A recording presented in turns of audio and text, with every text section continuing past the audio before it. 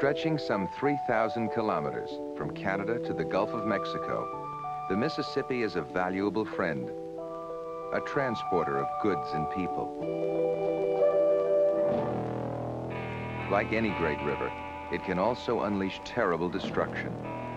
For 50 years, the United States Army Corps of Engineers has had the task of developing, maintaining, and improving the nation's waterways. Another task, trying to control floods. At Vicksburg, Mississippi, the engineers have built the world's largest hydraulics laboratory.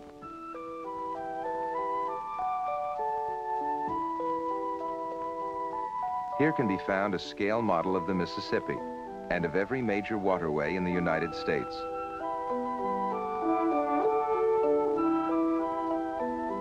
Here, the effects of wind and water currents are studied under precise laboratory conditions.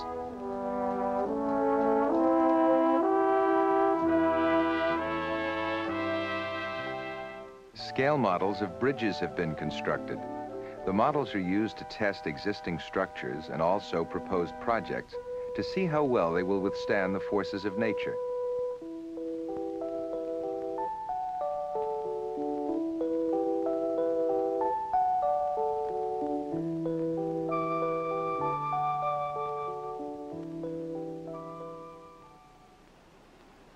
All possible water conditions can be duplicated in scale: currents, tides, even wave actions. Engineers can create conditions for any specific day or over the cycle of an entire year. Electronic data from the experiments is gathered from sensors and fed into a computer for analysis.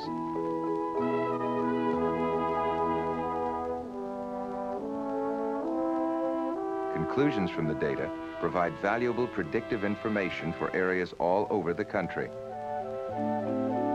Floods are a problem in many countries. Engineers come from all over the world to take courses in and study the latest methods of hydraulic engineering.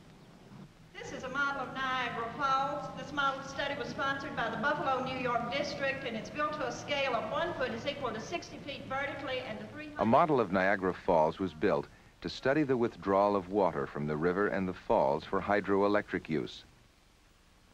Water runs over the falls at a rate of 1.2 million liters per second, making it the largest single source of hydroelectric power in the world. The information gathered here at Vicksburg will help engineers throughout the world better understand the forces of nature and control the awful devastation caused by floods.